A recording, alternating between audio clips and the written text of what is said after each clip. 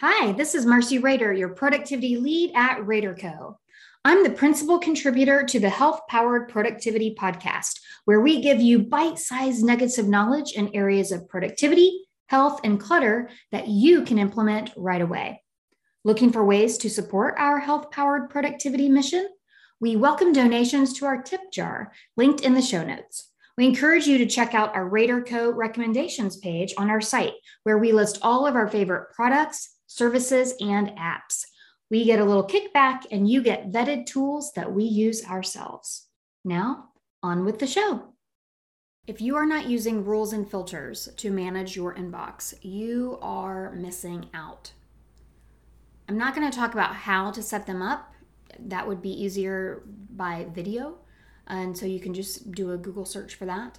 But what I am going to talk about are the types of emails that you might want to set a rule or filter to. In Outlook, it's called rules. Gmail, it's called filters. So the first type of email are the ones that you want to automatically delete. So you've tried to unsubscribe a million times, somehow you're still getting the emails. If there's something coming in from a specific domain or a type of email, you can just have it go straight to trash and never see it in your inbox. Automatic notifications. So maybe you get emails like you take a picture of a receipt and you get an email that says your receipt is processing. Well, you don't care about that email. You don't need that notification, but there isn't a way for you to unsubscribe from it. You could just automatically delete that. But then you could also, maybe it's something like several of my clients in pharma and biotech, they get reports throughout the day. And they want access to that report, but they don't need to look at it right then. So it could bypass the inbox, go to a folder marked reports, and when they want to look at it, they can. I have some that look at it once a day, others that rarely look at it. It's just there for reference if they need to. So think about those types of automatic notifications. I have another client who they get a notification every time their timesheet's been processed. Well, they don't care. They expect it to be processed. So that just automatically gets filtered out. Receipts. So I have a client who is an interior designer. I'm sure you can imagine how many receipt emails she gets throughout the day. She needs access to it, but she doesn't need it coming in and distracting her. So if it has the word receipt in the title or in the subject line, it automatically goes to a folder. And when she wants access to it, she goes in there and looks at it. Industry news. This is a big one, and this is such an opportunity for being more productive and effective. So, I get blog posts and emails throughout the week, newsletters that I subscribe to that I would consider industry news or professional development. I want to read them, but they're not more important than my client emails. And so I don't want them to distract me throughout the week. And it's easy to do that because, we can procrastinate saying, oh, this FDA alert email is really important, but actually we could read those once a week and we'd probably be okay. So instead, filter those emails, create a rule, and then, to go to a folder. And then once a week you go in and maybe you set a timer. I set a timer. I don't spend more than a set amount of time to go through those emails. And by seeing them all at once, I'm more discerning about which emails I'm going to read. And then what I don't get read, I just delete it. And I have several clients who do this with HR and company emails. Anything coming from HR, like a general HR email, or from their company, they go to a different folder, and then once a week they go in there and read those.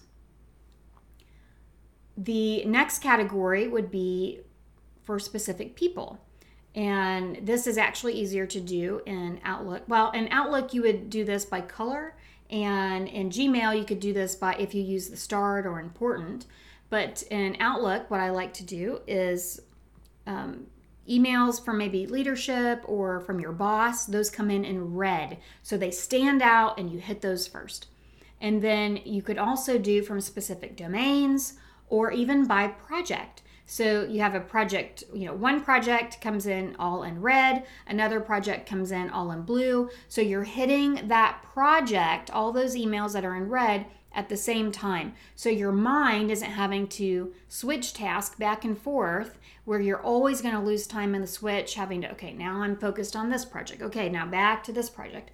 Instead, you're focusing on one thing at the same time. And so you have less decision fatigue going through those emails. You could do it by project, you could do it by person. I would not recommend more than three colors. And then it's just too much to keep track of.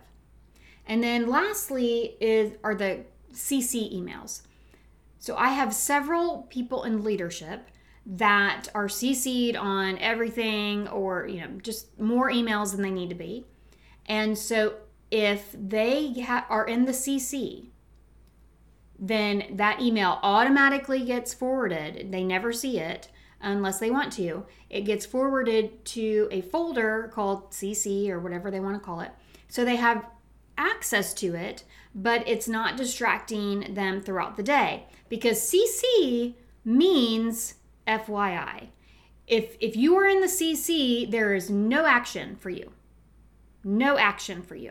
And that is one thing that we train people when we're talking, when we're working with companies in our email extinguisher workshop is, a lot of people don't use the CC correctly. If you are in CC, there is no action for you. It is really just an FYI. So a lot of leaders will just create a rule that if they are in the CC, it goes to a folder. Maybe they skim through it once a day. Maybe they skim through it once a week, or never. It's just there as a reference if they need it. Rules and filters can change your ability to manage your email. Now, if you are still a little nervous about, creating the rules and filters, or if you're not sure what types of emails to create rules for, we do have an email action plan at RadarCo, and it's a 90-minute deep dive into your inbox with a trained specialist. And we do that after an inbox habits assessment, really look at the types of emails that you have coming into your inbox. And if you want to learn more about that, it's helloradarco.com/email-action-plan. We love, love, love to get in people's inboxes and help them manage those better. Create your rules and filters today.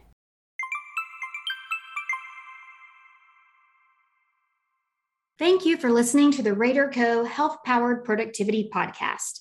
Please subscribe, leave a review, and forward this episode to at least one person you know could benefit. And can I ask a favor? If you felt this podcast was valuable, please consider supporting it by donating to our tip jar to continue giving you bite-sized nuggets of knowledge.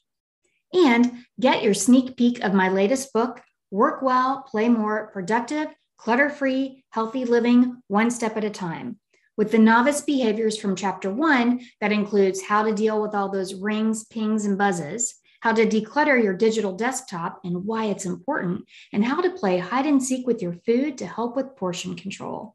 It's waiting for you at helloradarco.com/gift.